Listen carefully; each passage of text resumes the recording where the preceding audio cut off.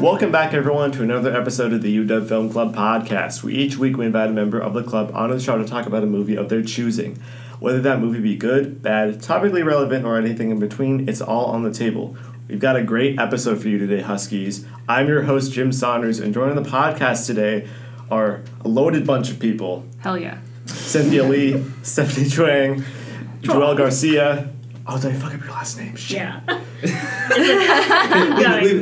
the first time, and it won't be the last. It's okay. Oh, no. I was Cynthia Lie for a while on this podcast, so yeah. I'm so sorry. Joel Garcia, Manny McDougal, and Ryan Cercelli. I'm sorry, Stephanie, again. How are you guys? I'm good. I'm good. Good. Great. Excited to be here. Yeah, very glad. packed Yeah, It's a packed podcast. for our special podcast. Yes, it is a special podcast today because we're going to talk about our favorite films of 2019. Because of course we know everything about film, and your top 10 is not on any of our lists. Shame on Shame you. on you. Yes, this is the objective truth. Yeah. We definitely know everything about film Oh, and cinema. 100%. We are the curators of taste. Yeah. Yep. Since we don't have a lot of time to kill, I just wanted to say that 2019 was an awesome year of film, probably one of the best ones I've lived through. Mm-hmm. Yeah. And I'm sure you guys agree with that. I mean, obviously we're biased because Yeah. we haven't really been on this planet that long. It was a great year. You know, It was a I great just year. thought Social Network when I was 9 was just so mind-blowing, and I really Yeah. understood the consequences and the effect of that film at that time. So yeah, definitely. See, I want to believe that film is a masterpiece, but I actually have not seen it since I was 10. What? Wait, you So saw the what? Social Network? I saw at it. 10? I saw it when it first came on HBO or whatever after it got released out of theaters. Oh, So yeah, it's very good. Yeah, it's very I remember it being like pretty interesting, but I don't really remember a lot that happens. And everyone's like, "Oh my god, it's a masterpiece! It's one of David It's Fincher's best." scary And to I'm watch like, it. and I'm like, It's more of a horror film now. True. oof. Yeah, no, it's been on my watch list to go back and see because it's been 10 years, which We is watched wild. it at club. It was Yeah, for our Jamie. freshman On year. the- It was Jamie's favorite Yeah. film, so we watched it. Mm-hmm. It was really, yeah. Yeah. But lot. 2019, great year of film 2019. for me at least. Oh, very for sure. diverse and very, I think so. Lots of female directors, definitely. Yeah, a lot of very diverse voices. yeah, for lots sure. of female Academy directors that recognized them never, the Academy totally recognized them all. Academy be all like, Female directors being paid dust, Oh, essentially. yeah. but luckily they make lots of appearances on her top 10s. True. Yeah. How do you guys rank 2019? I mean, obviously we weren't alive during the whole decade, but would you say 2019 is one of your favorite years in film? In the decade? Well, you said that we weren't alive this whole decade, Yeah, that so is true. Oh, Are you asking like My like bad. in the grander No. scope of like film history? Is it one of my favorites? Yes. In terms of your While we your were alive. scope I of mean, film knowledge. Oh, it's a pretty God, good guys. one. Like, Yeah. Yeah. I mean, You weren't alive in 2010. What are you talking What about? are you talking about? The social Yeah, network I is know. older than you. Yeah. Yeah, it's one of my favorites. I think Yeah. it's one of my I don't favorites. know if there's Yeah, a definitely. year that had like a ton of things. I mean, that I we liked had. 2017 and 2016. 2017, as yeah, well. 2017. was really good, too. 2017, I remember that being a good year. Yeah. I would say this is the first year that I took advantage of a lot of the screenings that Film Yeah, Club me too. Yeah, offered. Last same. year I only went to like maybe 3 total, but I've been to Yeah. several already this year, and that's really Well, boosted my like Especially at the experience. end of the end of 2019, like this, in the past that we just had screening after screening. Yeah. Like, it was just stuff was coming out every single week. Yeah. Lots of begging. Oh, Lots of, hey, do we're- you have this screening? Thanks. Oh yeah, this was the first year I actually have seen all the nominations of Best Picture before the nominations came out. wow. Yeah, so that was very good Yeah. in my Yeah. That was opinion. fresh and new. That was fresh. Yeah, that was fresh. Yeah. I think that was actually that way for 2018, but not for this year. This year, when the nominations were announced, I didn't get around to seeing 1917 and Ford v Ferrari. Yeah. 1917 is very, very, very good. It just barely fails to crack my top 10. Yeah. And then Ford v Ferrari is just second dad movie of the year because I think 1917 is dad movie of the year. Oh, it is very yeah. But yeah, for sure. Also, the year where I saw the most 2019 releases, I think SIFF definitely helped in helping me manage my time because in the summer I saw much less films because I saw a lot of them in SIFF, and that was really nice. Yeah, it was cool to see stuff like The Art of Self-Defense. Let's throw that on the honorable mentions. Yeah. It's cool to see stuff like The Art of Self-Defense before it got to like a wide release. Yeah. It came to SIFF, and I was for like, sure. Very excited for SIFF this year. Yeah, Yeah. I'm hoping there's some... That'll be fun with a lot of writers. There's Yeah. this new movie that I just saw like trending on Twitter called Zola. Oh yeah. And I'm very Yes. excited now to see this. It's based on a 134 tweet thread. I my read the gosh. whole tweet It thread looks actually yesterday. It insane. looks Yeah. insane. I cannot wait. I'm It's an so A24, excited. isn't it? It's A24, yeah. It Oh, just came okay. out on Sundance, and everyone's like, "Holy Yeah. shit!" And I was Oh like, my God. "Wait, it's based off a Twitter like thread." I know. I was like, wait. I'm so 'cause I read a curious about tweet. this. Yeah. Yeah, I read the whole thing last night, and I was like, "Wow, Uh-huh. this is gonna be an intense Yeah. film." It feels like on the level, or not. I can't say, but the story seems like Uncut Gems, or like very just That's what we like to Hustlers hear. like. Yes. That is what we like to That's hear. promising. Those two, oh my gosh. Okay. Yeah, I'm ready. I looked it up and I was like, okay, yeah, I've seen about this. I didn't realize it was based on So if it's coming out in SIFF, let's go. I'm yeah. excited. I think with all that being said, I think we should get into our honorable mentions. Yep. Yeah. So these are films that occupy none of our lists, but are Yes. some of our honorable mentions. So Yeah. who would like to go first?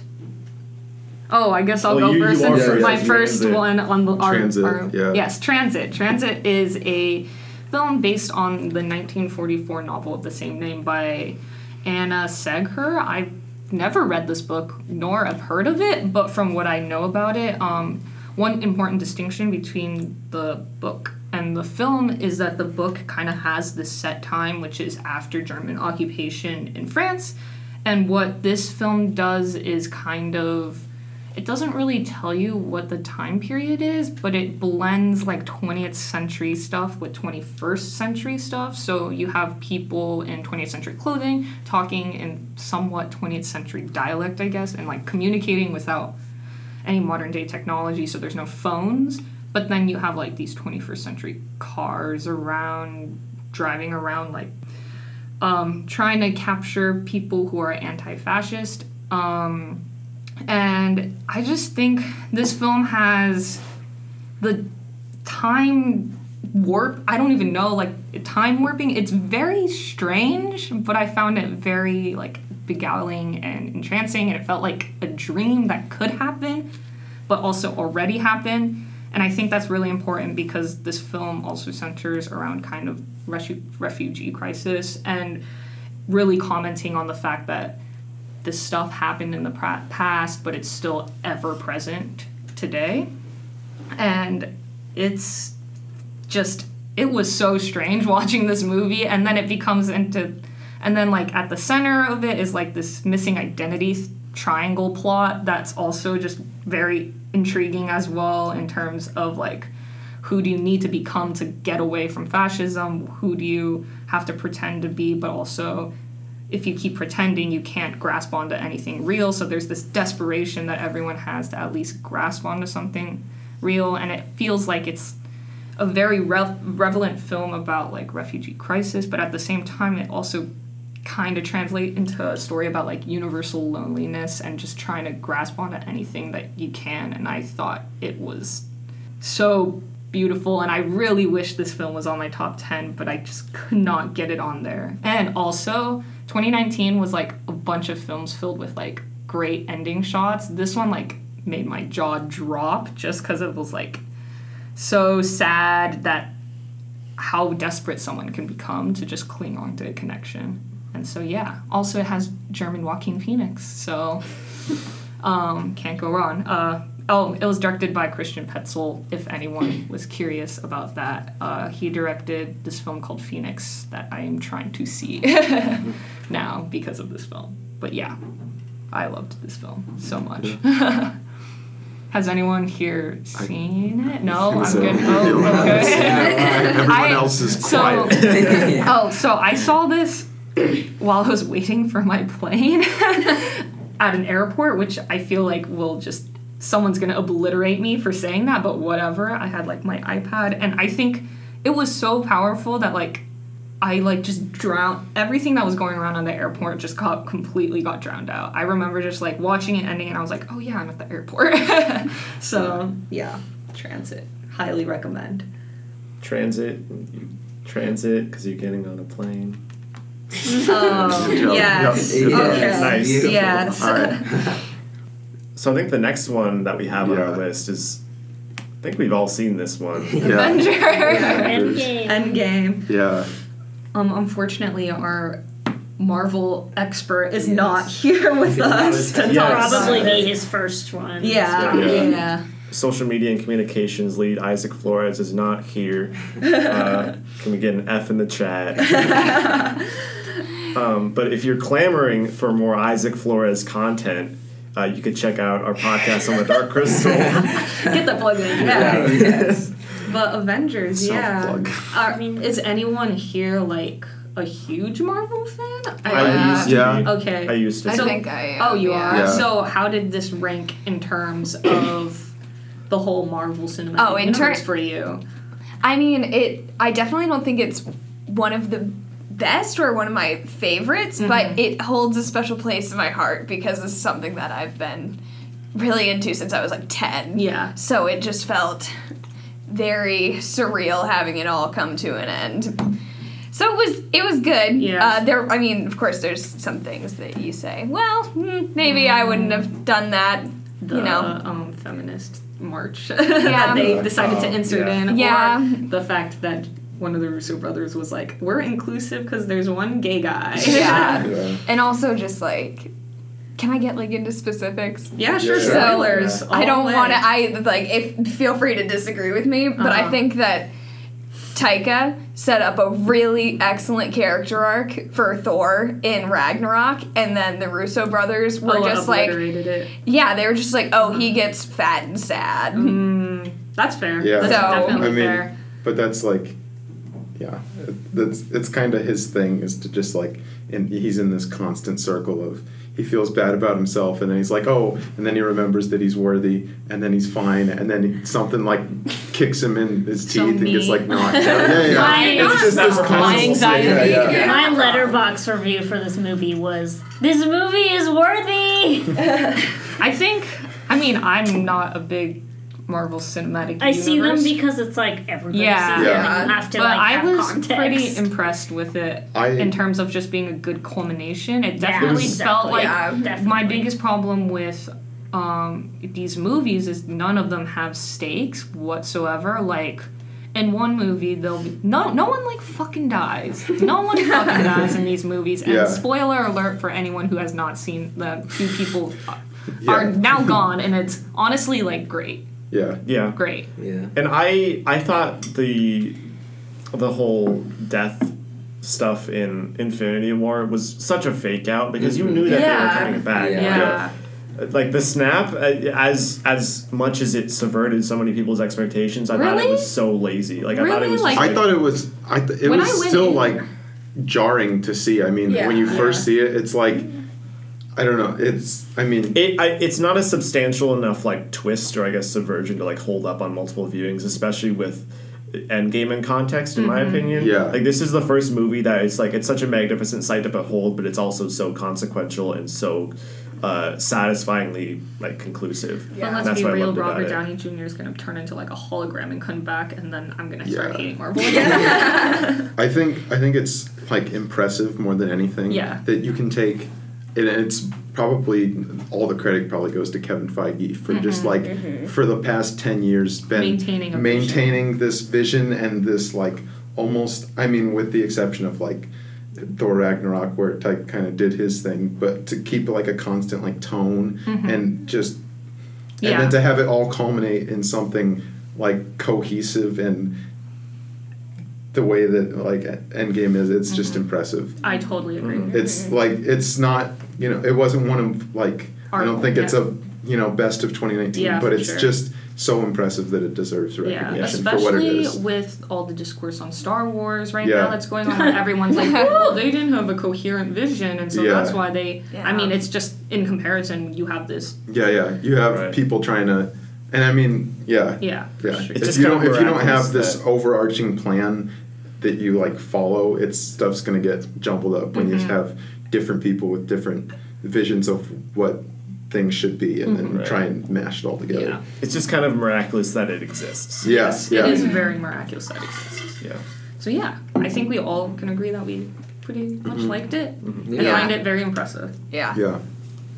The next one we have on our list is Toy Story 4. Ooh, Disney is monopolizing our. I mean, speaking of franchises with lasting like legacies, I guess like it is a follow up to Marvel. I think like Toy Story 4, they announced it and everybody was like, "Oh my god, this is gonna be so bad," and then I saw it and it was actually good. Yeah, I think a lot of people's expectations were very low, I guess, for this film because I don't know, But you guys will agree, but Toy Story 3 ended pretty well. yeah. Yeah. But So- Pixar doesn't make bad movies. Yeah. So Yeah, I except mean, for the Good Dinosaur and Car series. yeah. The first Cars was Yeah. great. Yeah. Cars is okay. Cars 2, Cars 3. But Toy Story 4, I mean, like, what a... Like, it was emotional, it was funny, it was family friendly, like, Yeah. checked But all it the boxes. has like mature adult themes Yeah. as well, which is something that Pixar just does Yeah, so like- well. Yeah. Identity crisis kind of Yeah. thing. Yeah, like, no, this is something I that was- Cynthia and I talked about on our podcast I episode totally about forgot Toy we Story did a 4. podcast We did a on this, podcast. It was yeah. one of the first Yeah. ones we did Yeah, together yeah, over the summer. And I think from the get-go, a lot of people are like, why does this movie exist? What is the point of it? It's already been wrapped up and concluded really well in 3. And I feel like 4, it works really well as like a parallel between the movie itself and like what Woody's going through. Like, what is my point? What is my purpose anymore? Like, again, what you said with identity crisis, and then everything with Forky and him reaching like self-actualization, and like Woody passing on everything that he's gone through onto Forky, and that was just such a really heartfelt, really unique journey and direction for them to go in. I mean, like, the first 3 Toy Stories are all under the frame of Andy kind of growing up. And this one really, like, makes sure, like, this is Woody's story. This has Right. always been Woody's story. And, yeah, it was beautiful. good. No Yeah. complaints. Yeah. Yeah. All right, next one? Next Yeah. one is one I haven't seen. Hurry up but through these honorable mentions. yeah, so we're taking a long ass Yeah, time. yeah. A Beautiful Day in the Neighborhood. We the saw Mr. that Rogers at a screening. Yeah. I didn't. It was I like saw this whatever I else haven't was seen it. Interesting, playing that night, fun yeah. screening. The I mean, report. for me, it was like, Yeah, like, I didn't care so much about the main character, but I thought Tom Hanks was brilliant. Oh, Tom Hanks was fantastic. I really liked in this movie is not framing it. It wasn't framing it as a Mr. Rogers biopic. It was kind of more focused on his impact, and that's why. I mean, say what you will about the main character. His story kind of gets a little annoying at the end, but Yeah. it is That's very how I interesting to kind of just see the impact and like also Tom Hanks plays Mr. Rogers with so much warmth, yet also this ambiguity of like, is this guy fucking real or are you Is it joking? genuine? Like, But then you also kind of see the cracks in between. There's this one moment. Do you guys care if I? No. There's a moment where Matt Reese's character. I'm blanking on his name, and I was supposed to write these things down, and I just can't remember. A wonderful journalist. Yeah, Yes. the The journalist journalist. is having a conversation with Mr. Rogers, and Matt Reese's character asks him like, "Oh, like, how do you feel about this? Like, don't you get angry?" And then like Tom Hanks just doesn't answer the question, and it just deflects back to Matt Reese's character, and I felt like moments like those really like kind of helped understand who this man it was. increases the depth. Yeah, like this is a really warm, nice man, and But he's not all perfect. yeah, and then there's a amazing sequence in the middle of the film that I don't want to say much about it, but if you've seen it, where everything kind of just stops, it's beautiful. It's like, yeah, it's really good moment, and Mario Heller's like stamp is all over this fucking film, and it's great. I really loved Can You Ever Forgive Me? I also did as well. I didn't get around to seeing it until after we recorded that podcast, the 2018 one, and after I wrote my list, but it definitely would have made it on there. I think They definitely have the similar vibe of they both feel very homely. Has anyone else seen Can You Ever Forgive Me? No. Is that the one with Melissa McCarthy Yeah. and Richard E. Grant? Yeah. She's able to build this New York that seems very homely and built in, and I feel like A Beautiful Day in the Neighborhood also has that feeling as well. Also, she does some really cool things with animatronics, and there's this weird nightmare sequence that I was like, whoa, yeah, this is cool. I like this. So yeah. she definitely seems like a really strong actor-director, too. Yes, yeah, because she was an actor herself. Yeah. Yeah, so helpful in that. For sure. I'll have to check. I've been meaning to check it out. I think it's playing at the Varsity right now. The Varsity's playing a lot of Oscar films recently. Oscar nominated, so yeah. We're taking a while. Yeah. Us is Us. the next on our list. That was mine. Yes. Yeah. I know it's polarizing, but the first time I saw it, I kind of was in the same boat. I was like, it just feels a little wandering, and there's some plot holes that I just couldn't get over. But then I saw it again, and sometimes this happens, the further out I get from it, the more I'm able to see past those things. And I just love Jordan Peele, as I know, a lot of people do, but I just really enjoyed it. Yeah, I guess there's not much more to say about that. Yeah.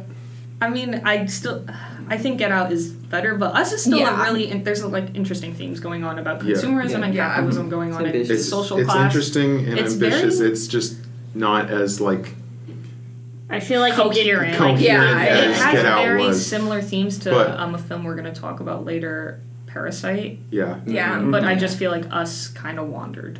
Yeah. But that scene To in get Good there. Vibrations was fucking crazy. Oh, yeah. That Yeah. scene sticks in my head as one of the best. That's a fantastic That changed scene. that I song really for me that scene. forever now. Yeah. Wait, what scene is this? Where they go into their The white friends' people's house. house. Yeah. Okay, Yeah. that's the only scene with a pertinent song. Yeah. So I wasn't sure though.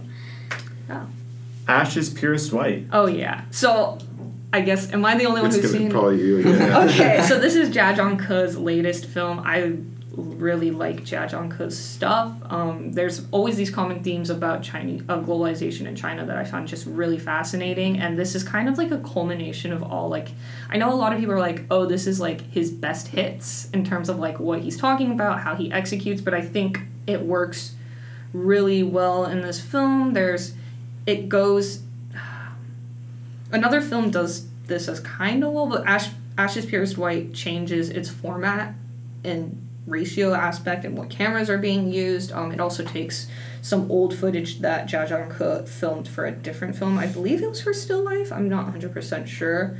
I would have to read onto it. But it's this just beautiful and lonely yet cold yet desperate. It's again kind of similar feeling in Transit where it's people just trying to cling on to whatever is left because the world is just going by too quickly for them to keep up.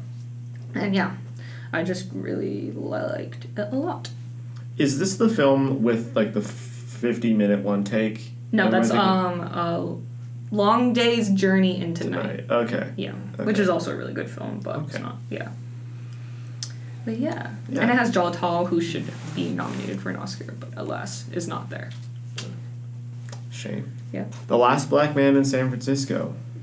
Has anyone else seen I've it? seen it. Okay. I have mixed feelings about this because I think it's very style over substance, but I think Jonathan Majors does a really incredible performance in this film. Mm-hmm. I don't know why I felt just so distant away this film. Maybe I have to rewatch it, but And it kind of in a similar vein of Little Women, but not to that point. I felt an incredible amount of warmth in this movie. it has one of my favorite lines though, where it's you don't get to hate it until you love it. Yeah, which I think is that is the crux of the movie. yeah. But I don't know, for some reason it just felt really distant to me when I was watching it. Maybe and yeah, but maybe I have to revisit. Possible. I think I do too. It's been since May or June that Yeah. I've seen it. High Life. Ooh, Which Yes. I love High Life. Other than 1917, this movie just barely didn't make it onto my top 10 Same. list. I think it has a really incredible performance from Robert Pattinson. Juliette Binoche is incredible. Her too. Her in the fuck box was crazy. Yeah. Yes, Yeah, this movie has it's- a fuck box. Yeah.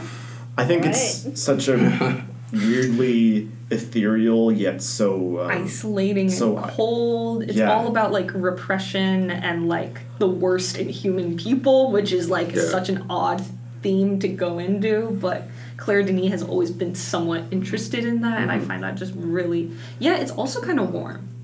I think this movie would make for a really interesting pairing with A Hidden Life, because it's sort of a lot of the same things I really love about this movie. I love about A Hidden Life, because it's deals with these themes of like staying true to your beliefs and your morals despite everyone else and all the forces combating it. So that's just a really interesting theme and dynamic that this movie plays with. Yeah. And that another good ending sequence, because I just revisited watching like the end, because I was like, what? How does this movie end? And I was like, oh yeah, it's awesome. Yeah. Also, Robert Pattinson with a baby is very cute. Yeah. And then one more, because I think only Just added it. I just added list. it. We don't have to say a lot about it. We recorded a podcast about it, but The Art of Oh, I Self-Defense. forgot we did that. All these things we did in the summer. So It feels like prolific. Wow. so long ago. Yeah, The Art of Self-Defense. Interesting film. A very, very interesting, very, very, dark comedy. yes, Yeah. sort of off the beaten path satire about Yeah. toxic masculinity. Yeah. And I'm glad that they're not trying to give Jesse Eisenberg like charismatic roles, because he's never been that. Yeah. I think they really played to his strengths a lot as an actor, and The sensei was also really good. also Alexander Imogen Poots is also in this Yeah. movie. Yes, I Yes. forgot. Yeah. But yeah. It's just really funny and unlike a lot of things that I've seen. As someone who loves movies in the vein of like Sorry to Bother You or like The favorite. This gave Yeah. me the Yeah. favorite or something Yorgos Lanthimos vibe. Anything Yorgos Lanthimos. that sort of dialogue and Yeah. that sort of off the wall nature a little bit I really adored. So yeah, I think That's all our honorable that's all our honorable mentions. mentions. Yeah. Jesus. Yeah. 2019 was gonna take a great. while. It's so hard. Yeah. It was so hard putting things on and off my list. So yeah. Yeah. All right. Are we ready to dive into? I guess our... we're ready to dive in. So we're gonna structure it with. This will be the first part with our 10 through 6, and then we're gonna have a second part released next week on 5 through 1. That's right. So each of us is going to go around and say our 10th favorite movie and then our 9th favorite movie Yeah. and so on until we hit 6, and then that'll be the end of this episode. And then, yeah, we'll get to the other stuff later. Do you want to start, Jim? I guess. Yeah, I guess I'll start. Hustlers is fucking awesome. Hustlers is True. fucking awesome. Does anyone have Hustlers on their list? Oh, okay. Wow. I was gonna put it in my honorable I was mention. also I gonna haven't put it on seen my it. honorable mentions. I haven't seen it J-Lo either. got snubbed. So Yeah. hard. Very hard. Oh my goodness, this is far and away her best role, and I've seen a lot of her roles because I grew up watching a bunch of romantic comedies. And she's not very good in any of those, but here it plays to her strengths Yes. so much, and she's powerful and badass, but also she just like in the review I said like she revels in both the allure and the danger of this occupation, because it's about this group of strippers around the time of the 2008 financial crisis that left a lot of really a lot of people just a lot of people homeless, a lot of people just completely fucked over, and it's about sort of that climb to the top and then how hard it is to, or how easy it is rather, to just lose your sense of reality once you're there. But it's also about sort of this dynamic between voyeurism and control, and yes. how these women, like their bodies are used to show off, but then they're also trying to gain control over their lives, over like the frame in a kind of way. Like this is very much like anti-male gaze Yes. movie. Oh, definitely. It's directed so well. By Lorene Scafaria. Yes. I think that's her pronounced. Lorene yeah. Scafaria, Yes. who has done, I think, She hasn't done much. she hasn't done a lot. I think this is maybe her third Third, feature yeah. film. She's done Seeking a Friend for the End of the World, Yeah. and another one. There's a lot of movies that this year that really tried to go for like a socially conscious message, and this is one of the ones that I think really nails it. I remember in It's my very review. biting. It's very like, yeah. I remember when I wrote my review for that, which you can read on students.washington.edu/film. I talked about how this film, or I was just like, this film is like the best film that talks about the Great Recession that I've ever Right. seen. True. Yeah. And it's centered around strippers who end up drugging people. And yeah, what you said about control really nails it. I think this movie is just so in control of what it wants to say, and you can really, really feel that throughout the film. Also, like, J-Lo enters the fucking film by coming in, stripping to Fiona Apple, and then Constance Wu with her, like, jaw drop. Like, that's the perfect entrance. Why? That should be worthy of an Oscar itself. Sorry. It's the ultimate power move. It's so into- power yeah. move, yeah. Yeah, I loved it. It's just fucking awesome. Like, I honestly have nothing else to say about it other than what I've said before. Have we all seen it here? I've seen it. I just watched it the other day. What'd you think? Oh, I was sad that I didn't see it earlier. Yeah. It was Yeah. so good, and Yeah. there were so many parts of me that were like, no, these women are doing bad things. Oh, They're but drugging this people. film is, like, explicit in being, like, they're doing bad things. Yeah. It's not, like, glorifying the way that...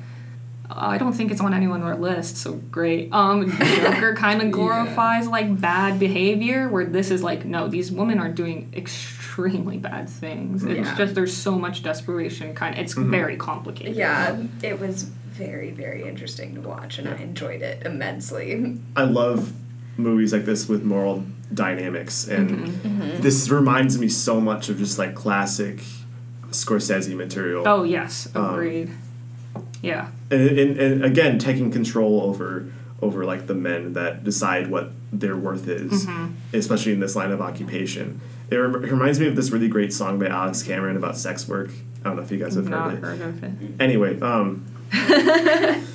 The Hustlers, great Yeah. film. Yes. You should definitely check it out if you have not. yes. It didn't get any nominated for any Oscars, right? But we know more No. than the Academy, so Yeah. so they're Yeah. wrong. What I was going to say about Scorsese, sorry.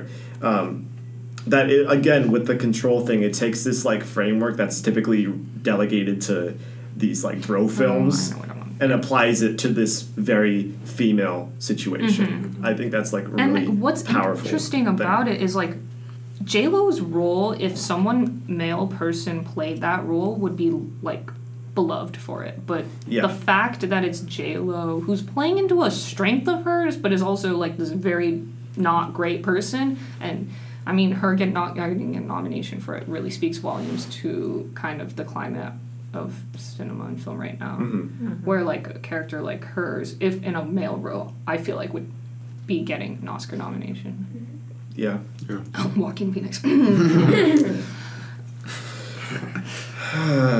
Yeah. I think that's all I have to say about Hustlers. Hustlers is fucking awesome. Go see it. Yeah.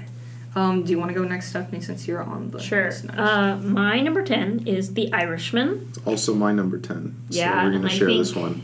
Is it on anyone It's else? Joel's number 7. Oh, so we can talk about it now. Yeah. Yeah. Okay, we can awesome. just- It was yeah. going to be my honorable mention. I also really wanted to try to get this on my top 10. Yeah. just cannot- It just I mean- barely made it for me, Yeah. too. I think, like, it Can't was... relate. Are we ready, Jim? Well, Sorry. I feel like me and you have like a text message chain about this every other week. Basically. I mean, it's a good culmination for Scorsese's work. Yeah, Yes. I Really, think so. and it's him reflecting on the stuff he's done. And, like, I thought it was, like, technically well made and everything, and it Yeah. was just like, Technically, but Okay, let's be real, 80-year-old that- Robert De the Niro is trying to de-aging kick that kick- guy. Oh my god.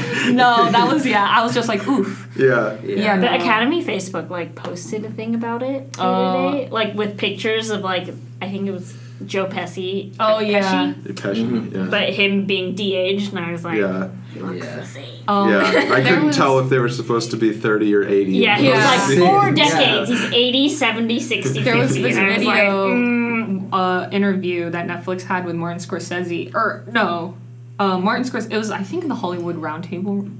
I don't know. Yeah. It was some interview where Martin Scorsese was like, yeah, the de-aging costs a lot of money. He's talking about how Al Pacino had to get out of a chair, and someone was like, Al Pacino looks like a 70-year-old man getting out of a chair. We need to tell him to act like he's a 30-year-old man getting out of a chair. So Martin Scorsese tells Al Pacino that, and they're like, oh, okay, whatever. And then as it rolls, Al Pacino's like, 60!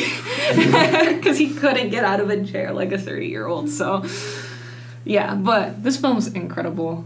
I think only Martin Scorsese can make it. I mean, it'd still be a really good film if someone else made it, but it just has that added impact of this is a Scorsese film. It's a director who pretty much like helped reintroduce the gangster genre back in the 80s and is this director who's looking back and just being like, some of the stuff that I made is also dangerous and very That's like the whole part of it. and very, we can't very be much, romanticizing it that much. Very much romanticized and glorified the gangster lifestyle and is looking back and saying, you know, I mean, you shouldn't be glorifying this because it always ends in death for everyone. I mean, what I think I know where Jim's going to be coming from in this film. The first 2 hours is very cold and very, like, a lot of the action sequences aren't like Goodfellas. No. Where it's like this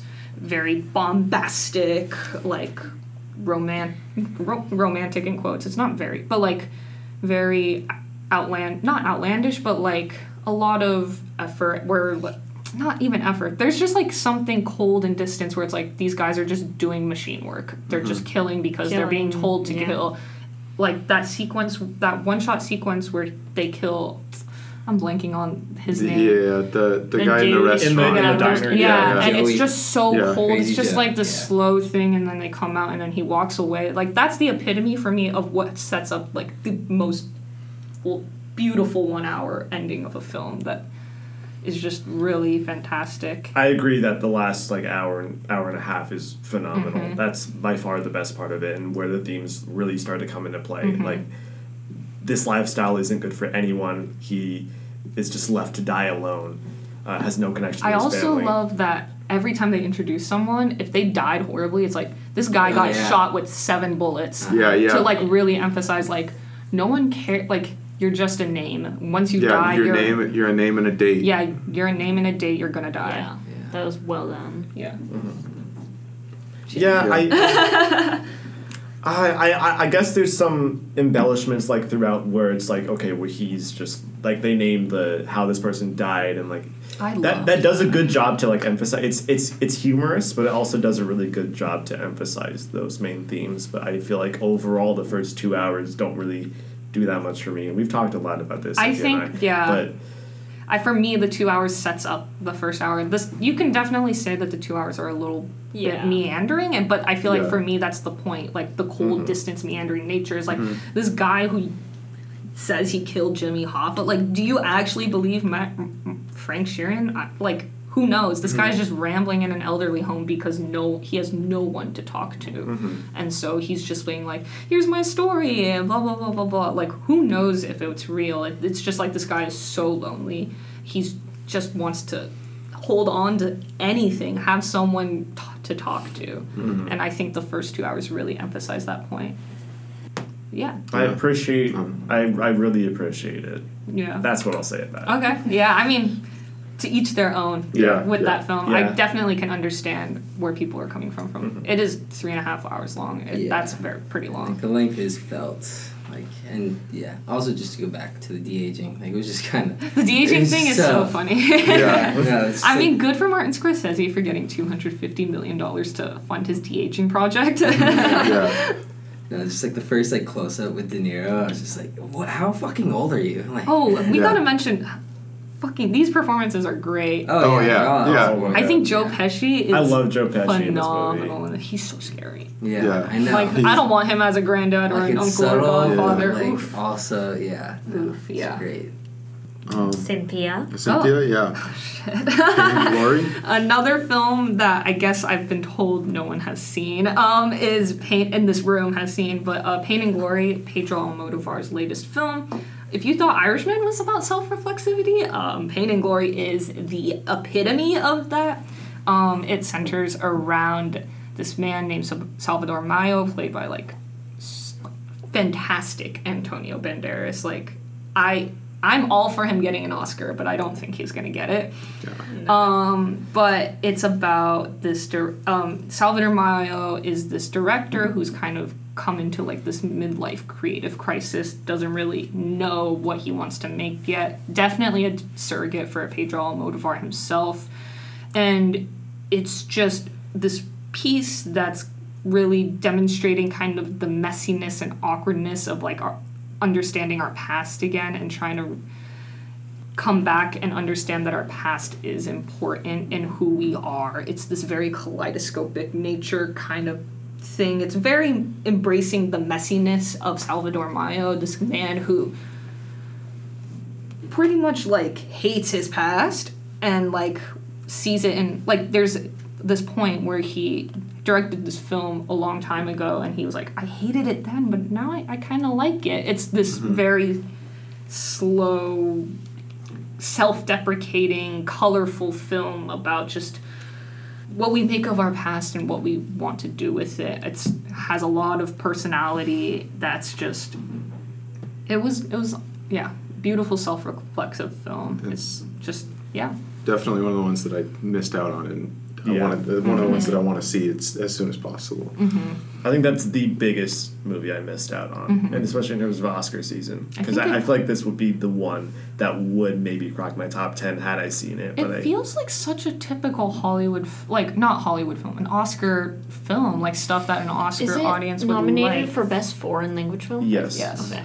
But for some reason, I mean, actually, I totally know why, because it's an international film. That's that it just didn't get the exposure. I thought Antonio Banderas had best actor in the bag. Like this, it's literally about a director finding rejuvenation again by re-going through his past and understanding what made him him, and maybe interpreting it in a very different life. It's definitely about how we make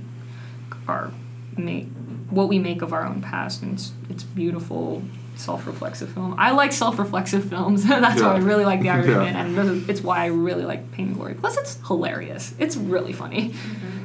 So so go check that movie. Yeah, check it out as soon as I can. Yeah. Is it out on anything? It is. You can rent it on iTunes now. It's also playing at the Crest Cinema because they are like 2 to 3 months late on every single release, which was good for me because I saw another film we're going to talk about later at the cinema, and I was really glad I saw it at a theater. But yeah, this movie is awesome. Also, Penelope Cruz is in this, and she's amazing as well. Also, another film with a great ending sequence. Very bittersweet ending sequence that's just like, when I saw it, I was like, jaw dropped. I don't know why I stopped. You stopped to actually drop your jaw in recording audio. Yeah. But yeah, check out Pain and Glory. This really is such a good year for endings. Yes. Almost everything Everything that I put on my list, I'm like, oh my god, that ending was so good. Yeah. That ending was so good. Yeah. Like final shots and like final scenes in general. Yeah. They were just so consistently just like, holy shit. Yeah. All right. Next on our list is Maddie. Yes. So my number 10 is Waves, but I know that it's on some other people's lists in a higher position. It's my number lower. 6. Yeah, my number 7. I mean, I don't mind if I'll join in. Yeah, we can talk about it now. Talk about All right. Yeah, I mean... You go ahead and start. I went into this not knowing anything about it. I just knew that we had the screening. And of course, you know, free movies. Who doesn't love that? I know, right? And it felt really long while we were watching it. You know, with that twist in the middle. I was like, oh, that's the end. And then it just kept going. And I thought I wasn't going to like that. But then, like I said before, sometimes the further out you get from movies, the more... At least for me, the more I kind of am able to see past the things that I didn't like. And I actually really ended up liking that twist and how it carried on.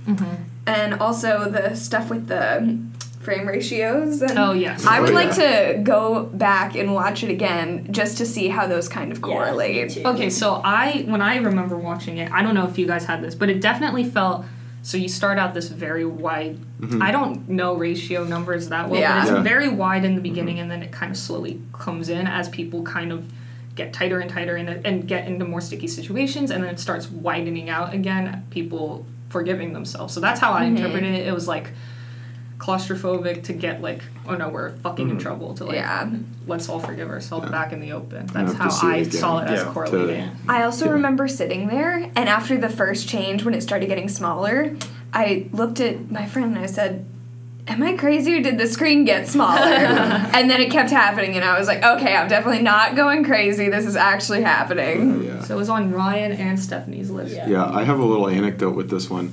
I showed up to the wrong theater for this one. I Oh, showed yes, up you early. messaged me. I remember I this, showed yeah. up to the Thornton, wrong, probably? yeah, Thornton, yeah, and I had to yeah. Uber It was down at to the other Meridian, theater, and all I could think about when I was on my way there, and once I got there, was this movie better be worth the fucking $16.77 I spent on the Uber to get down here, and it definitely was. Like Yeah.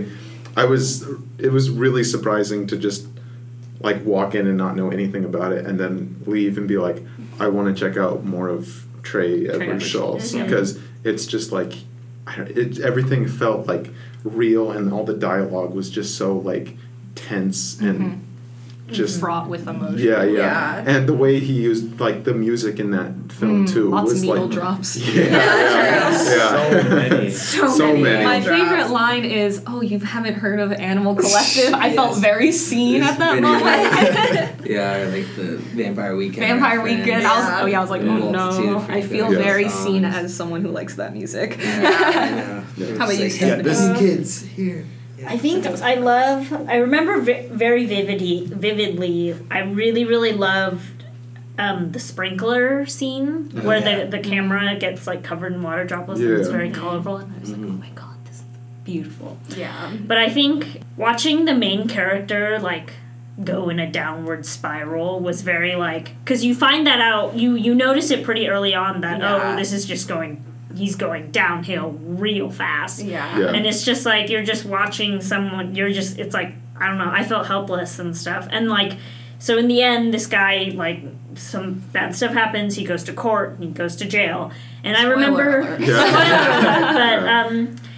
I remember thinking that, like, if I had only seen that part, like, if I heard in the news, oh, so-and-so high school teenager did this and went to jail, I would have thought, oh, good riddance, you know? Yeah. But then seeing the actual process of his downward spiral, like, perhaps this could be, like, a parallel story to someone else's experience, maybe. Yeah. It's totally possible, but that sort of, like, widens my perspective on things. And how people aren't necessarily, like, inherently bad or anything. And then I thought Taylor Russell was great. Oh, I yeah. love 100%. Taylor Russell. She's, like, definitely a breakout star. Mm-hmm. But, Yeah. I mean, I think the downward spiral and then just some of the cinematography in this film was really I mean, Yeah. All the panning shots from Oh, the yeah. Yeah, So that Oh, nice. in the police yeah.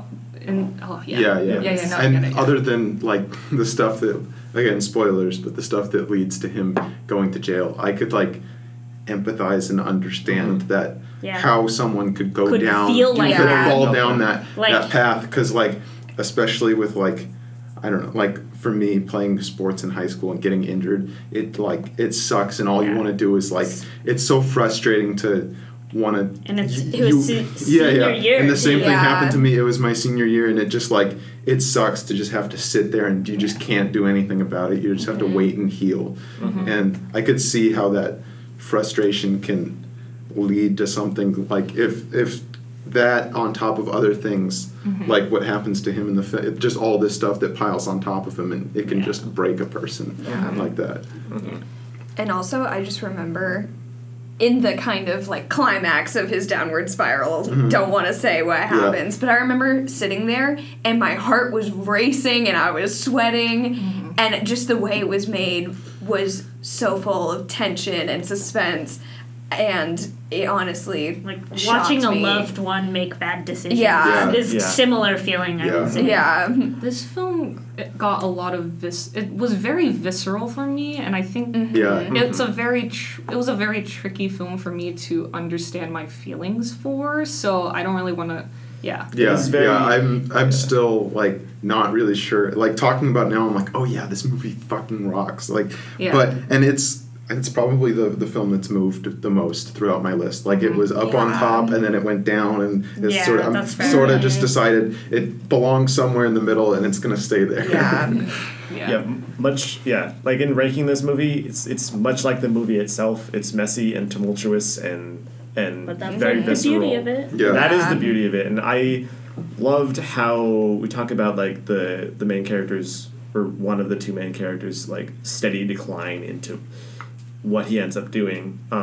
I feel like I've read a lot of reviews that are like, oh, the dad character is just such an ass, and I didn't see that Really? at all. Yeah. Yeah. No. I thought it was because I always like, as someone who He's well intentioned, has a but parent that very is ignorant. Yeah. very Yeah. Yeah. It's like I feel like I felt that with my parent before, Uh-huh. and it's just like they want the best for me, but it's just Yeah. like they don't understand what I'm going through. Yeah, Yeah. like I Yeah. feel like I was the main character. Well, that I didn't do anything. Yeah. I feel like I was them, but like Stephanie, I what?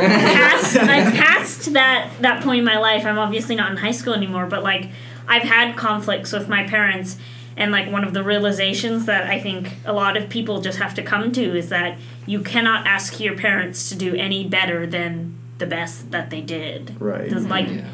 Like, and sometimes I'm like mad because I think about some decisions my parents made that like were just only bad for me, and I'm just like, how could you have done this? But then it's like, well, they were only, you can't ask any more of Yeah. the best that your parents can do, and that kind of thing. It And that was just- also relatable. Yeah, it just causes a lot of like cognitive dissonance because you're so on the side of the teenage Yeah. kid, Right. but then You understand where the parents Exactly, are coming from yeah. in terms of like, I mean, we don't. None of us. I mean, we're Yeah. not parents so we of don't teenagers. know, but Yeah. I feel like there's a mutual understanding as you grow Yeah. older how much your parents did care for you. yeah, Yeah. Oh, having definitely. gotten away from high school, we can kind of start to see like, oh yeah, maybe Yeah. these weren't the best decisions, and our parents definitely did have Yeah. our best interest in mind. It's just hard for us to see that in that moment, and we totally understand being in that place. But now we're starting to shift away from that and then see the parent side more, Yeah. and I think that's just very interesting. I think And the- oh, sorry. Okay. Go ahead. Like the way the parents' relationship with after the incident, whatever happened. Oh, yeah, that was Yeah. good. That was because really like good. then it's like these what did we do wrong to Yeah. get our kid into this situation? Because a lot of it, as a parent, you kind of feel like Yeah. it's you have so much control over someone's life in their first 18 years, Yeah. and then they do something bad. You definitely feel the blame on yourself. Yeah, it's like playing into like the theme of like a lack of control again. It's like you can like control so much like as a kid and also as a parent, and like seeing that develop through the second half of the movie, which I guess relates to my whole thought on the film and a lot of other people's, where like the first half being erratic and then the second half like bringing a lot of things together. Yeah. That was, Waves. That's our Waves. Yeah. waves. Waves.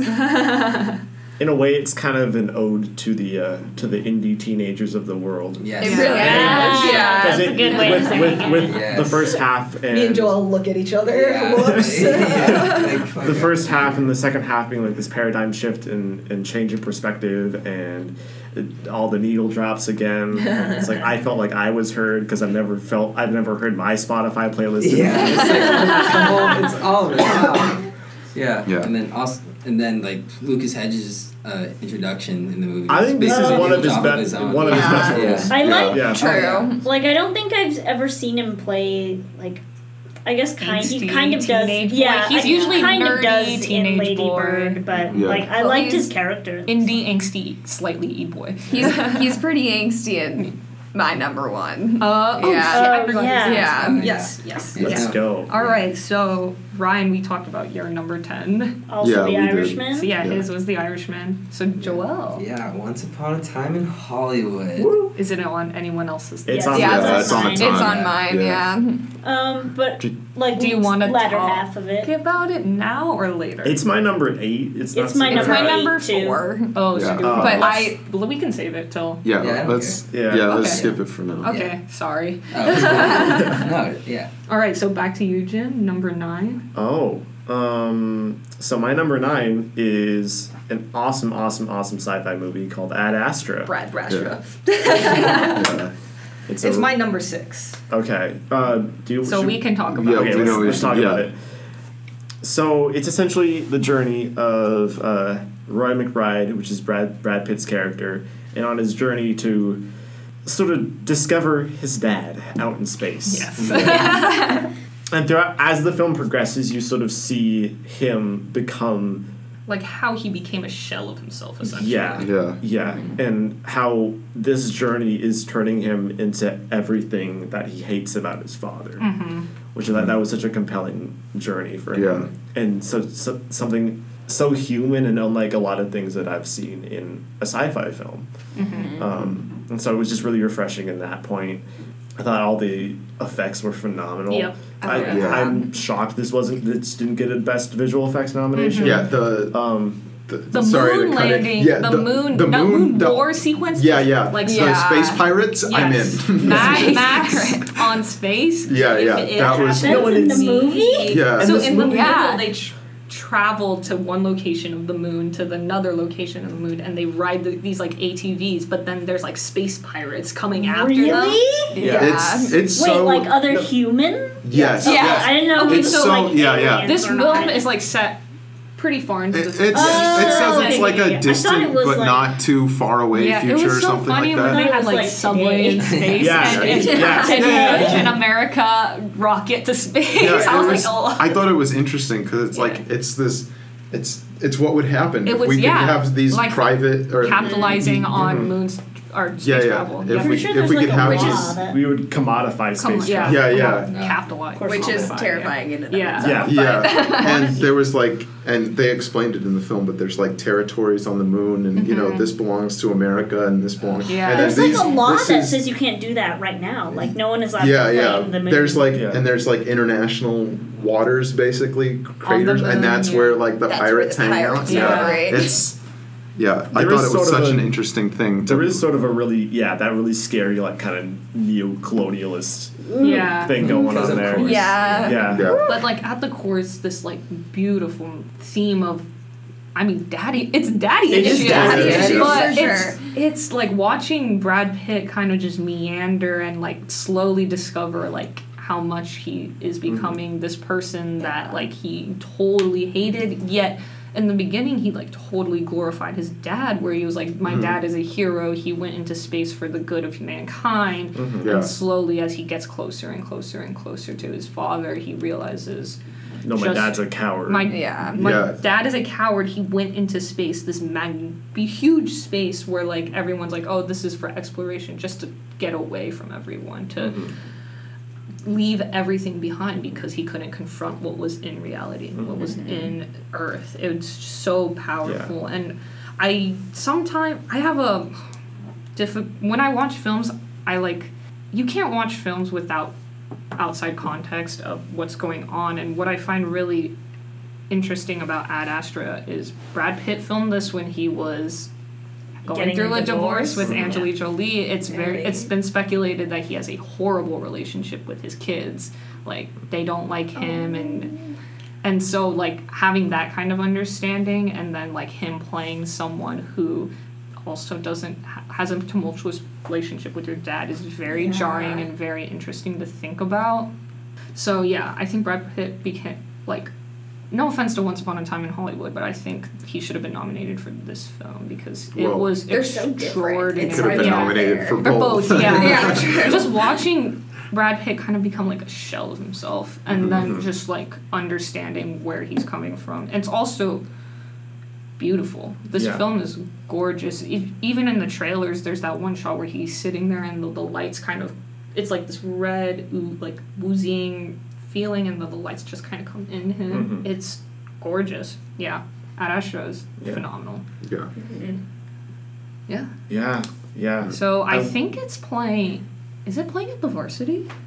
Oh, I hope it is. Then I could I go don't see it and not think travel that so. far. Yeah. But it is online. It's on. Oh, yeah, it's you pretty can old, rent too, it yeah. on iTunes. I saw it when we were talking about The Crest. I saw it at The Crest. I was like, it came out on iTunes, and I was like, oh, cool, I can rent it. And then I like looked it up, and I was like, wait, it's playing at a theater? No, But it's yeah. not playing anywhere right now. Oh, and speaking of ending shots again, like that ending sequence of his monologues, which we didn't even talk about his monologues throughout the film, kind of just like discussing his own mind space, and I thought the monologues were great. Yeah. And the ending monologue is like just the cherry on top of this film. I like bittersweet, somber endings, and that was the epitome of that. Yeah.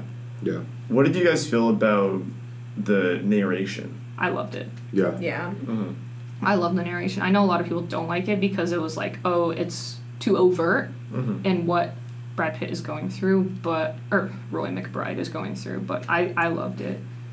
Because Sometimes you need that overtness. it was just Right. like this very monotone, like monotone narration where you like understand that this man is like, again, So I keep emotionally detached. so emotionally detached and distant from reality.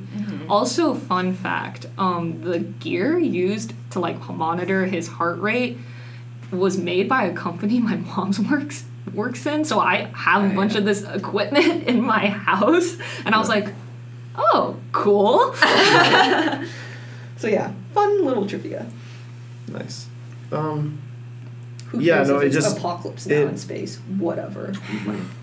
It really is though. But yeah. it's still like, I like Apocalypse Now, so why not make Why it's in not put it in space? I like my people. I like space movie. I like people in space. Yeah, no, it's so weird and it's so deeply human, and I love the juxtaposition between like the bravery it takes to go out into In space, space, and and then the also cowardness that that comes was along motivated with, to go to space. Yeah, Yeah.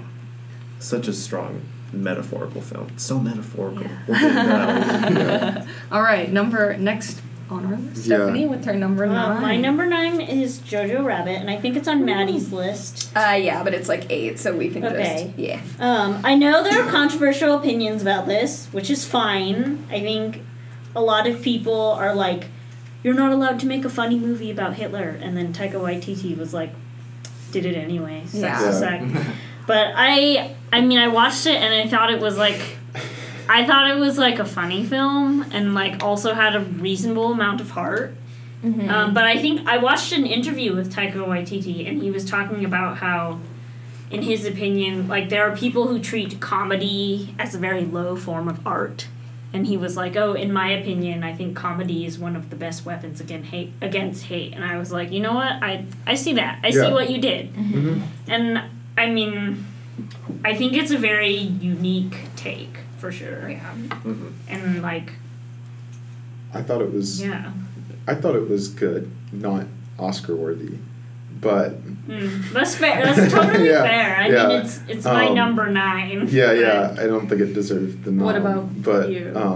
It's on your list. Yeah, I mean, I just love Taika. I think that he's one of the best voices in modern cinema. I think he's a very interesting director. I'm Yeah. excited to see Yeah. whatever he has next. I mean, What he's action funny, but hockey he's would- also just incredibly smart, and I feel like it's at its heart, it's a satire, and I feel like it's hard to do a good satire.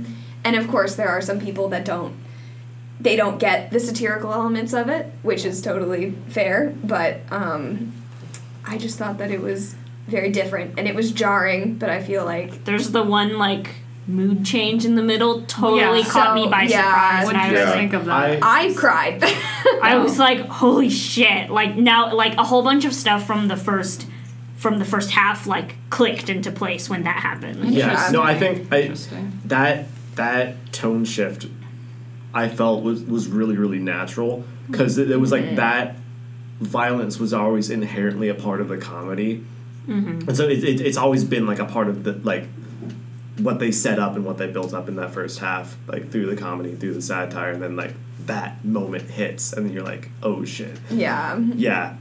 this is the I think reality of this situation. I feel like if it hadn't been for that middle part, then it would have definitely fallen a little bit Oh, yeah. more on Like- the, okay, well, this is a lot. I don't know. I thought that was, like, it had to be done. It had Right. to mood change. I don't know how I feel about it. I'm very much on the side of this movie where there are jokes about Hitler, and it's not like I don't say like, oh, you can't joke about Hitler, but it's more like if you're gonna joke about Hitler, like do it hard. And I felt like they didn't. It was very middling for me. Yeah. And the film turning kind of into a bittersweet thing kind of fell off for me, especially with the subject matter, but I can totally understand why people really enjoy this film. I think Thomasin McKenzie, like, we watched Leave No Trace, but like, Thomasin McKenzie, she's gonna be a star. She's gonna be a star. When I walked out of this film, I was like, that was the one thing that was on my mind. I was like, she's gonna be a star. She kind of saved the film for me in terms of a way. I just felt very empty after watching this. So like, it wasn't like aggressive enough for me. At least. And it was. I don't know. I had a friend, former film club president Kevin Connor. I went to a screening with him on this movie, and he was talking about how he was invited really early, in like early January or something like that, where he saw the movie for the first time, and he said it was much more biting and more aggressive in its attitudes towards like Hitler is bad, and he pretty much made these children like brainwash these children into thinking that he was like God or something. So I'm very interested to see what happened there, because I think that was like the shift when Fox was getting bought by Disney. So I wonder if Disney was like, tone it down. Yeah. Probably. Yeah. I just wish that there was more of Taika. That's honestly a damn shame to hear about, because I would have liked to see that more than, because I do kind of agree with the point where it is a little middling. It is like a little safe. I think a lot of the jokes are really predictable. I mean, it is pretty explicit that it's like these kids didn't have a choice kind of thing. Yeah. But I felt like it could have been more. Could have been harder on Hitler. It would be way hard. I definitely spent a lot of the movie being like, haha, oh my god, like what, like. But I don't know. It's very unique, I would say, for me. Yeah. Is what I Joel, It did is. you watch this film? No. Okay. But yeah, that's all. Yeah. I'm next. I think this is someone's number one. It is mine. Okay, so So my we'll number skip it, 9 yeah. is Midsommar, but We'll it's come back to Brian's it, number 1, yeah. so we'll definitely come back to it. So that's Maddie. Maddie? Oh, yes. Peanut Butter Falcon. My number 9 is the Peanut Butter Falcon. I feel like I don't even know what to say about this movie. I feel my review for it was that in a world of like, we have so many movies about such terrible things like war and gangsters and child-eating clowns, that this was just so refreshing, and it just made me so warm inside. Yeah, And I definitely agree with that. there was I just can't say enough about it. And the backstory that the directors, who can't think of their names right now, but they wrote it for their friend Zach, who they met at a camp, and he really wanted to be an actor, but he wasn't being cast because he has Down syndrome. Yeah. So they wrote this movie specifically for him to star in. Taylor Nelson and Michael Schwartz. Yeah. I read that too. It's cool. It's so it's heartwarming at its core. Yeah. And anybody else got anything to say about it? I haven't seen it yet. I've seen it the as well. It's camaraderie aspect of it is definitely like Shia LaBeouf, Dakota Johnson, and Zach Galifianakis. Nope, Zach Galifianakis. I think They're that's both how you Zach pronounce G. Yeah. But Zach G. they're both like, that is like the best part of easily the best part of the film is watching. Initially, it's just Shia LaBeouf and Zach, and their dynamic is funny, but then you add in Dakota Johnson, and just the three of them together on this journey is just like, I was rooting for them the whole time. Yeah. It made the film very easy to watch. Yeah, if that makes sense. it's like warm, warm honey or something just rolling down. It's really And one of my favorite things about it is I feel like there's not much representation of characters with Down syndrome in a lot of movies nowadays.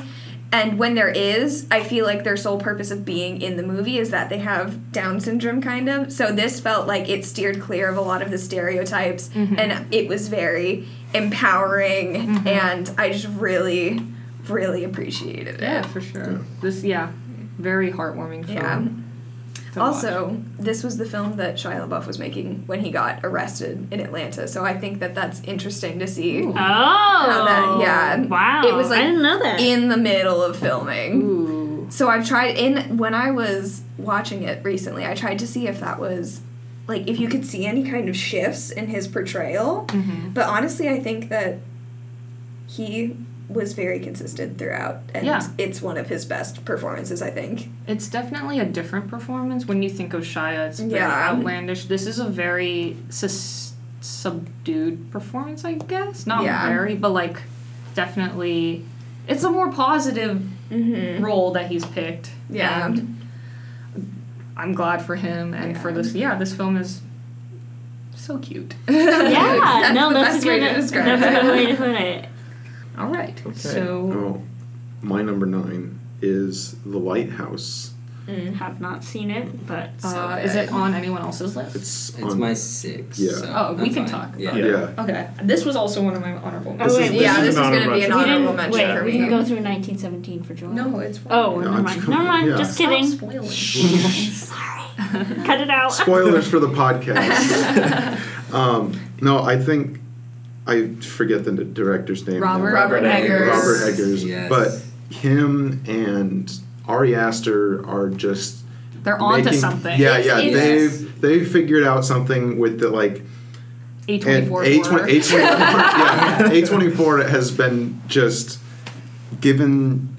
helping these guys make just these films, and they do this really smart thing where they're feeding off the success of their previous films, which were specifically horror, and this is talking a little bit about Midsummer too, but they use that to market these films that aren't necessarily horror films to get people to go see them, and they're not horror films, and it's just he's onto something with like just stuff doesn't have to be like visually scary to. Oh, for sure. That's Yeah. the best Yeah, type yeah. of horror. Or, It doesn't have to be visually Interest- scary to yeah. be a horror film, Or something that's- or something like that. Yeah. Yeah, Because The Lighthouse is not horror film. yeah, no. No. And the performances in this, I don't think Are like- getting credit. Yeah, Yeah. no, Yeah. not Willem at all. Dafoe, man. Willem Willem Dafoe and His Robert Pattinson. Whole So- monologue That where whole he just monologue screams, is- and then at the end just screams.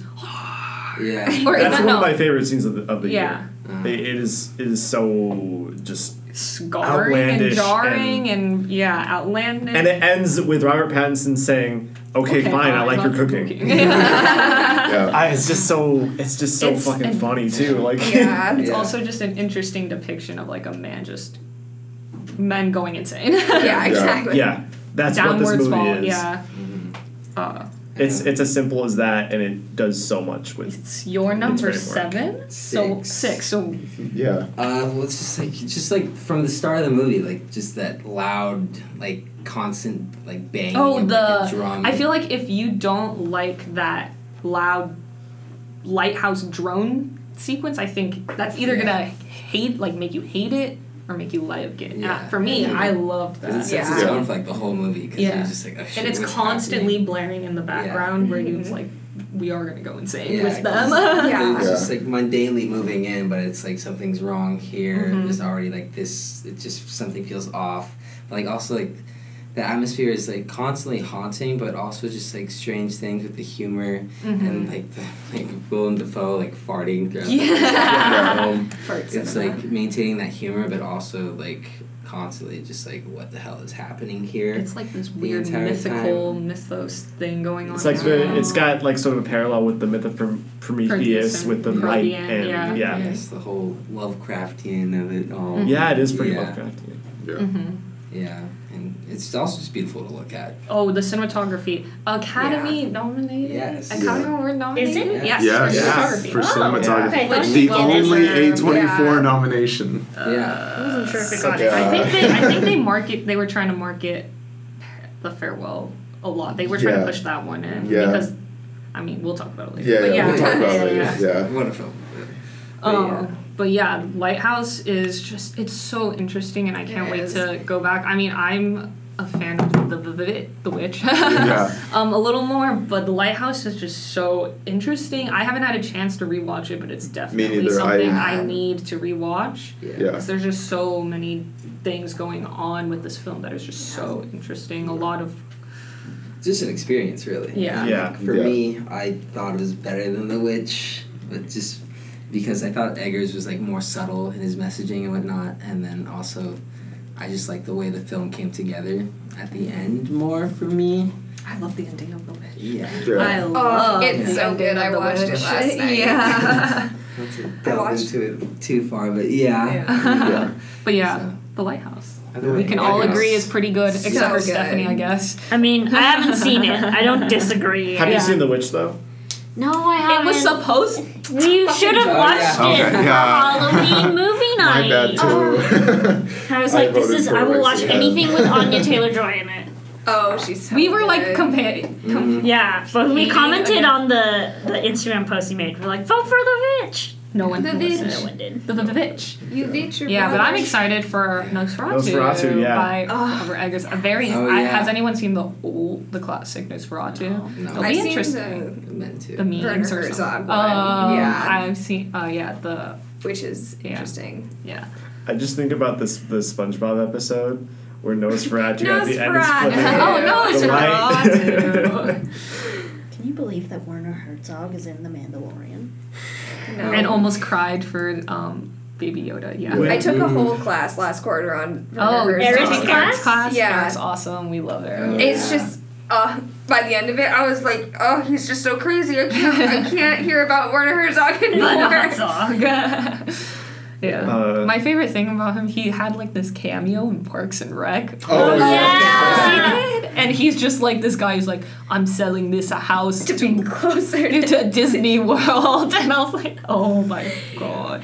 I And love the interview. Oh, sorry. No, it's all I good. love the interview with him where he just actually gets shot, and they go back. He's like, oh, there's like a wall on Yeah. his stomach. He's like, oh, it's whatever. Yeah. Yeah. No, he's crazy. Yeah. Have you ever seen Werner Herzog eats a shoe? Yes. Oh Yeah. my gosh. That man's.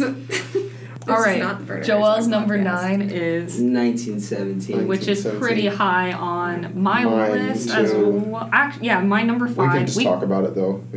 Are you sure? Yeah, yeah. Okay, 1917. Okay. Let's Yeah. go, Joelle. Yeah. Give us your Well, spiel. first off, just to get it out of the way, one shot, but a gimmick Yeah. to some. Yeah. I think the gimmick helps the film and is like beneficial and actually has a point. Yeah, And, it's like, not. yeah. It's not just for the sake of. Yeah, Yeah, it's yeah. definitely with a Experience of lot it. of the criticism being, we get it, it's one shot, but like, Yeah. I felt like it works. works. It Yeah. works Cool. very well. Yeah. Yeah. I just remember my friend telling me about the one shot, and for some reason it wasn't. It's 2 shots. Yeah, two shots. Very clearly. Yeah. It wasn't clicking in my head that obviously they didn't all film it in one shot. So I just sat there and I was like, how did they do that? I mean, I think it's pretty obvious sometimes where they're editing, especially like whenever it Yeah. goes very dark. Yeah. Yeah. Like goes behind But for something. me, Yeah.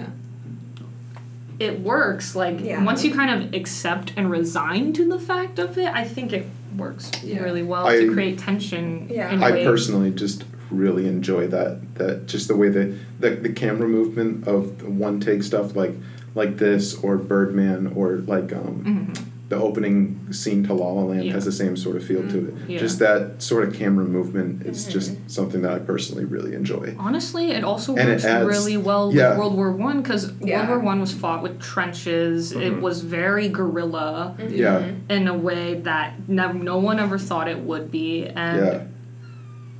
it was just whoa.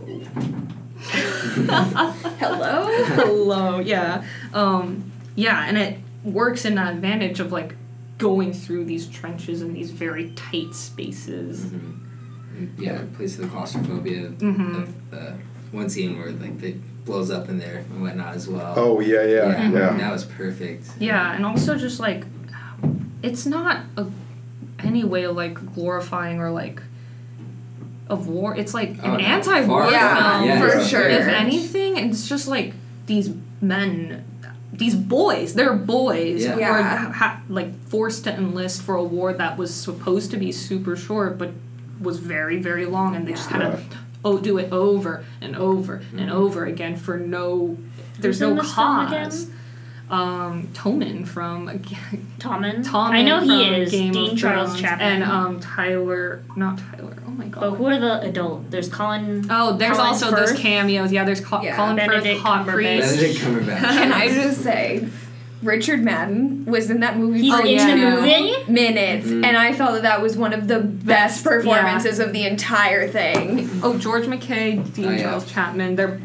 Both of them are spectacular. Oh, yeah. How old It are definitely, like 25 probably. 22, 27. But yeah, it's just watching Andrew this. Scott is in this Yes. movie? Yeah. Hot Priest. All the British men. Yeah. My heart. It's BBC coming together to really unite. But it's just this really sad and depressing watching of like the cyclical nature of war and like how these boys are just helpless having to be a part of it. And for me that was really powerful in terms of what was trying to get conveyed, plus like Roger Deakins' God. Yeah. Like a lot of these, there's the sequence where they're running through the flare when he's Oh, running at through the nighttime. flare. Yes. It's one of the Yes. most The lighting there. beautiful and Oh like my yeah. gosh. Oh, it brought me to the verge of tears. Yeah, and just I was watching how they were kind of getting that made, and they were like, "Yeah, we built like this miniature set, Yeah, and then it we was would like insane. run these lights over it to know how long we had." It's a very just the fact that it is anti-war just kind of really nails it for me. I recently rewatched Dunkirk, and everyone's like, pick one or the other. I feel like they're both kind of conveying the same thing of like, this is war and It sucks. it sucks, and everyone is. But it would be Kind of. 1917. I don't know. Yeah. But yeah, it's Cinematography aside, it's emotionally. it's still emotionally harrowing. investing, and and It's like- the main criticism that it feels like a video game. Like, what's wrong with it? Yeah. Kind of having a video game tone, Yeah. I guess. Even though I never felt it. Oh yeah, no. Like honestly, like I rarely like the one shot part of it didn't feel like such Gimmicky. It didn't feel like so like important to the film either as much. Like I thought it was beneficial and helpful, but I also didn't think it was like as center as the people like portray it to be. Like I stopped like realizing it as much like towards the side of the film. Yeah. The more goes along, at first you're at least in my experience, you're kind of just like detached a little bit because you're just the paying first attention 10 to- minutes I was like, oh, where they're cutting, I want to be a cool film. Yeah, crew. like, And, I knew. I It's knew, like, but it's like, who gives a fuck? Yeah, It- I mean, if it's- anything, for like, it's beneficial, so why do you want to keep criticizing it to the point? It's It like- gives the movie such a strong sense of immediacy and Yep. urgency. Yeah. Of they need to relay this message as soon as possible. And it's, And I totally forgot, but this film is totally small in scope. If anything. Oh, yeah. It's Very not small. like Oh, Dunkirk yeah. where it's like, this is happening, this is happening, this is happening, and everyone's coming. It's like Yeah. two boys trying to get a message across, Yeah. and it's about their like horrible And especially when walk that through it. Yeah. when it's just undercut at the end with Yeah. Benedict Cumberbatch saying they're calling the attack off today, but Yeah, it's there's just gonna get worse and worse. Yeah, it's just gonna it's say gonna that it- happen again and again and again. Yeah. It feels incredibly intimate for a war film. Yeah. Just following just two kids just traversing like these like empty battlefields. And it's like for a genre that's like usually so like grand Bombastic, and immense yeah. and like following like plenty of characters, like just seeing like two kids devolve throughout this was just like a lot. So yeah, 1917. In our opinions, I guess, is worthy of the Oscar praise. Yeah. I I agree. totally get it if you're like totally taken out by the shot. I get it, but like for me, it wasn't. Yeah. It wasn't, for me, it wasn't even, I didn't even notice. I was Yeah, just like, oh, exactly. it feels natural. Yeah. I got too invested to the point where I Yeah. was like caring about the characters and what was happening. Yeah, exactly. Yeah.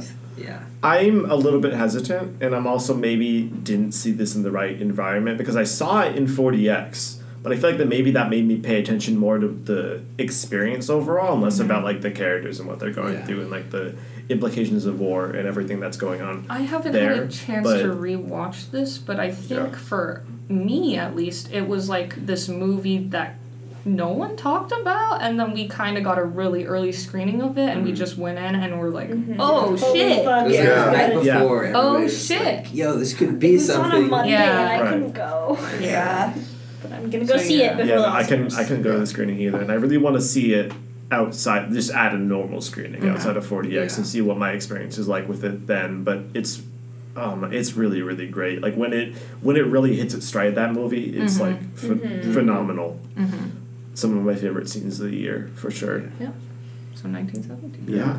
All right. Number 8. Jesus Christ, we're going by Yeah, this super yeah. quickly, guys. All right, Jim. Oh, Jim's is well, Once Upon Upon a a Time in Hollywood. Mine Are we gonna is- wait until Maddie? Yeah, let's wait until. Yeah. So, Okay.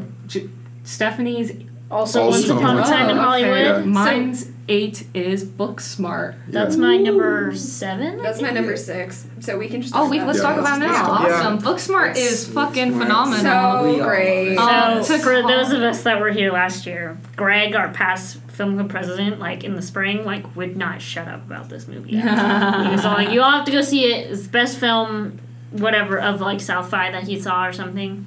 And so we all went to a screening of it, or I don't know if you were there, but I was went. there. I was. at I the went, screening and too. it was basically like Olivia Wilde's directorial debut with Caitlin Dever, Beanie Fieldstein, and it was just like funny, heartwarming, like To call this Yeah. the female version of Superbad is an insult to Booksmart, It's honestly. such a It's- disservice. it's It's so- such a who's disservice. doing that? Everyone. In my opinion, Superbad's not that great. Yeah. Booksmart is just a genuinely like loving film about female friendship Ugh, and female empowerment, and also like just the stereotyping that we can put on other Our people, modern culture in our general. projections of other people and how we think of them. It's a beautiful. I've never seen a movie that loves the people within it so much as Booksmart, and they. Olivia Wilde, you can really tell Olivia Wilde loves the characters within these films. And for me, it was very relatable into my high school experience of yeah. like being detached, feeling like you're missing out on a bunch of things, So feeling like you much. need Yeah. to invest in education over partying, but then also feeling like it's unfair, but also it very conflicting feelings of high school and just also again a really beautiful depiction of female friendship of just More than anything, it was funny. Yeah. it was also So hilarious. funny. Like every character has a chance to become something more than just a stereotype, more than an archetype. And Olivia Wilde lets these kids just kind of explore and start loving themselves rather than hating themselves. And it's just beautiful. Also, Olivia Wilde does some really interesting things as like a director. You would never think that, Especially she for does a that. directorial feature like Yeah. the animated The section. animated section That was was fucking hilarious hilarious. and like so unexpected, but like it totally works in the context of what's going on. Yeah. It has one of my favorite sequences of Caitlin Dever's character just swimming under in the Oh, pool. the underwater good. sequences Yes, of coming of age Perfume films are Genius. like Slip Away playing in the background, and it's just her. the soundtrack of that movie is also yeah. really Yeah. good though. It's her just kind of getting the courage to ask out the girl that she really likes. It's her exploring like these, just becoming her own, and then kind of the utter crash of everything. I've totally felt that before, and it was just this beautiful fluid moment. I love Booksmart so much. It's I just felt so much of my personal friendships Same. in it that me too. I just was able to like project myself into it. And it has a really awesome message of like, not everyone is who you think they Yeah. are. There's no like bad guy Because in the like film. There Molly is no is bad guy. pretty. Yeah, there's no villain in this film. Like Molly, but like Molly and Amy aren't necessarily these saints of people Yeah. themselves. They were definitely like they called some girl AAA. Like Yeah. So it's just it's wonderful, and I just love films that treat their characters with so much sympathy and are very non-judgmental. It's very similar to that non-judgmental is very similar to a film that we're probably going to talk about later. But I feel like each character, like somebody can latch onto. Like, Yeah. each character feels like fluid and developed and like, and complex and individualized. Yeah. And also, yeah. Go ahead. No, I was gonna personal anecdote. I was watching this with my friend, like my high school friends, when before one of them was leaving for school this summer. Yeah. So that hurt a little bit. But Yeah. just what you were saying about being able to relate to the characters, like everybody, we were sitting together and we would go, oh, that's so and so, and whenever Molly, like there were so many times that Molly would say something and they were like, Maddie, that is you. Yeah.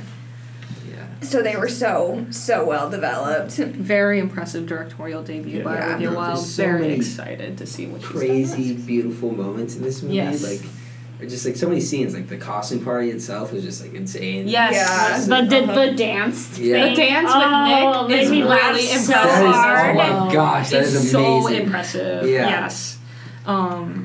Yeah. So good. If you want to hear more, whole podcast. We just We ran do. out. Yeah, for an You hour should and a link half. all of the podcasts to all the movies. I'm pretty sure we've talked about so many of these. I Yeah. can't remember. But yeah, Booksmart, check it out. It's on Yeah, DVD. Yeah, for sure. Very Very interest- top 10. Yeah. Very interested to see what Olivia Wilde has next. Yeah, Yes. no, it's a very high honorable mention for me that I forgot to list in my review, but it's just that reminder that no one is one-dimensional. Yeah. Yeah. I love that message about it.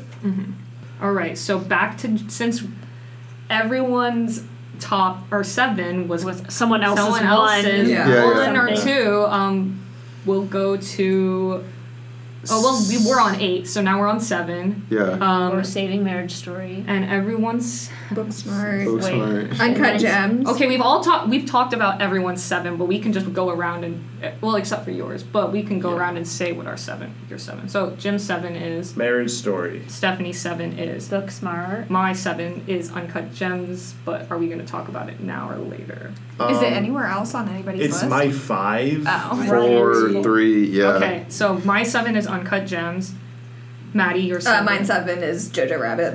Ryan's 7 is. Waves. Joelle's 7 is. The Irishman. All right, time to Right. go to 6. So this 6, is Knives towards the Out. end. Ooh, yay! Yeah! Is this not on anyone else's? This is my number 5. It's your number So- 5. It's, Okay, this is it's what I also did, yeah. my Perfect. 5, 6. Oh, awesome. This is very Yeah, good. perfect. Yeah, it was Very an honorable tough mention. honorable mention Yeah. as Yeah. well.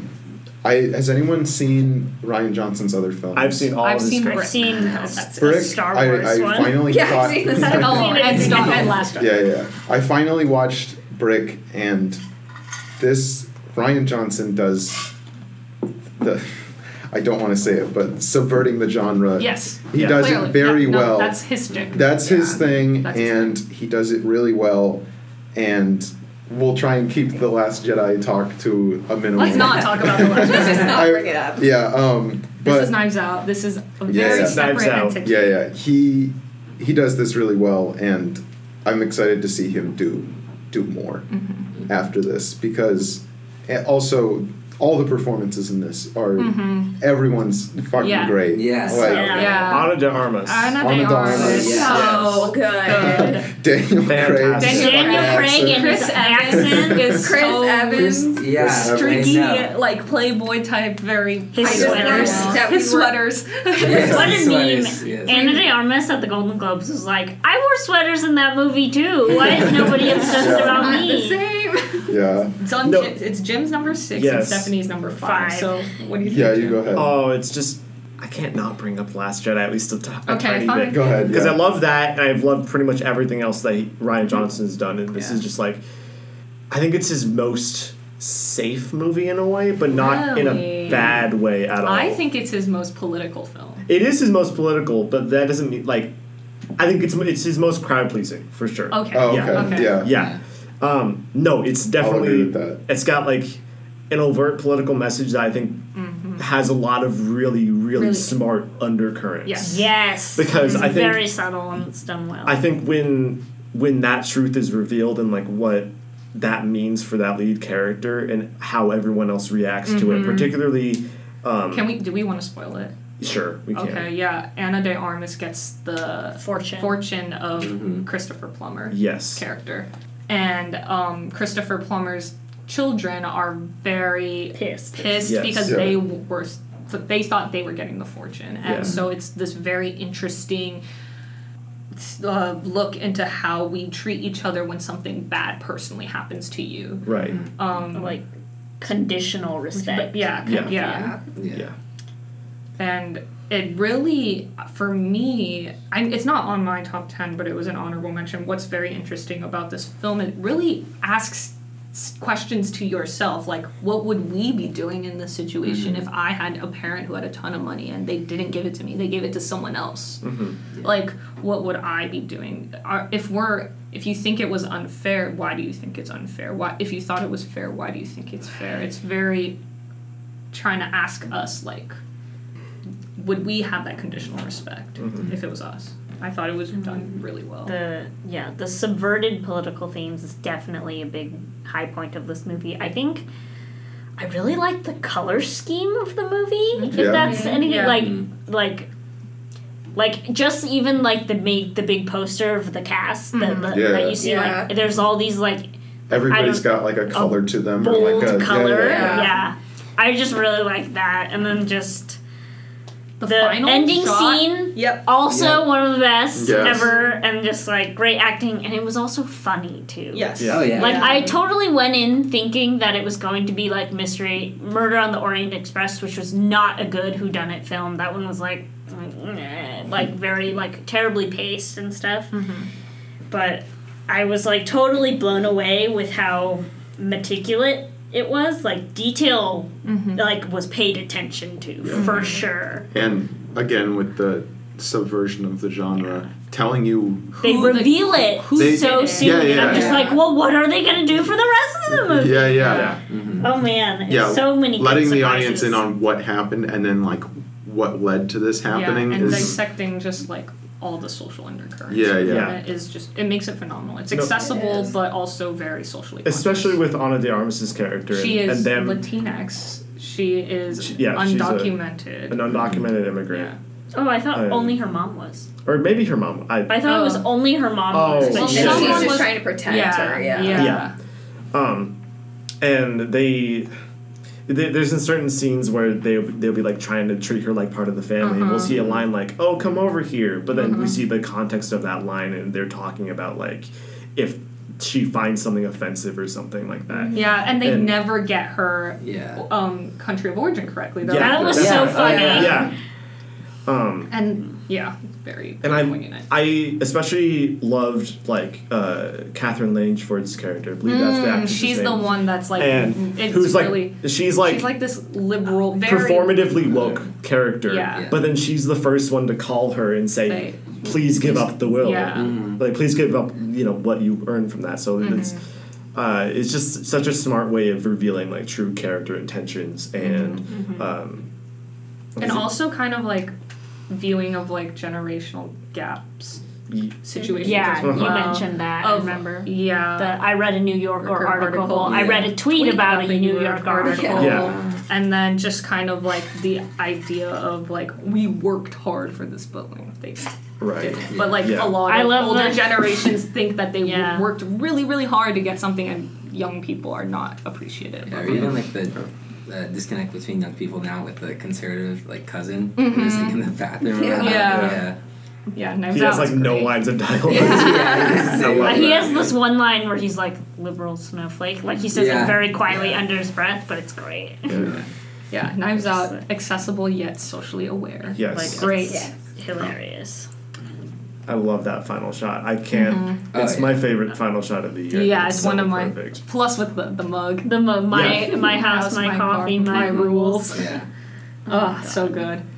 All right. Yeah. So that's Jim's number 6. That is my number 6. Stephanie's awesome, number awesome 6 is Waves. We We talked talked about about that. My number 6 is Ad Astra. We talked about that. Yeah. Maddie's is Booksmart. We We just talked talked about about it. it. Ryan's is Knives Knives Out. Out. We just talked about it. Yeah. And Joelle's is The Lighthouse, which we talked about. So All we right. are done with our 10 through 6. Do we want to... Yeah. Pee break, please. Oh, I was just going to say, do we want to end on just listing Yeah, our I 10 was- to 6, and then we'll call it a pod? Yeah. Let's recap our 10 through 6 to each person. My 10 through 6 was, in order, Hustlers, Ad Astra, Once Upon a Time in Hollywood, Marriage Story, and Knives Out. Let's go.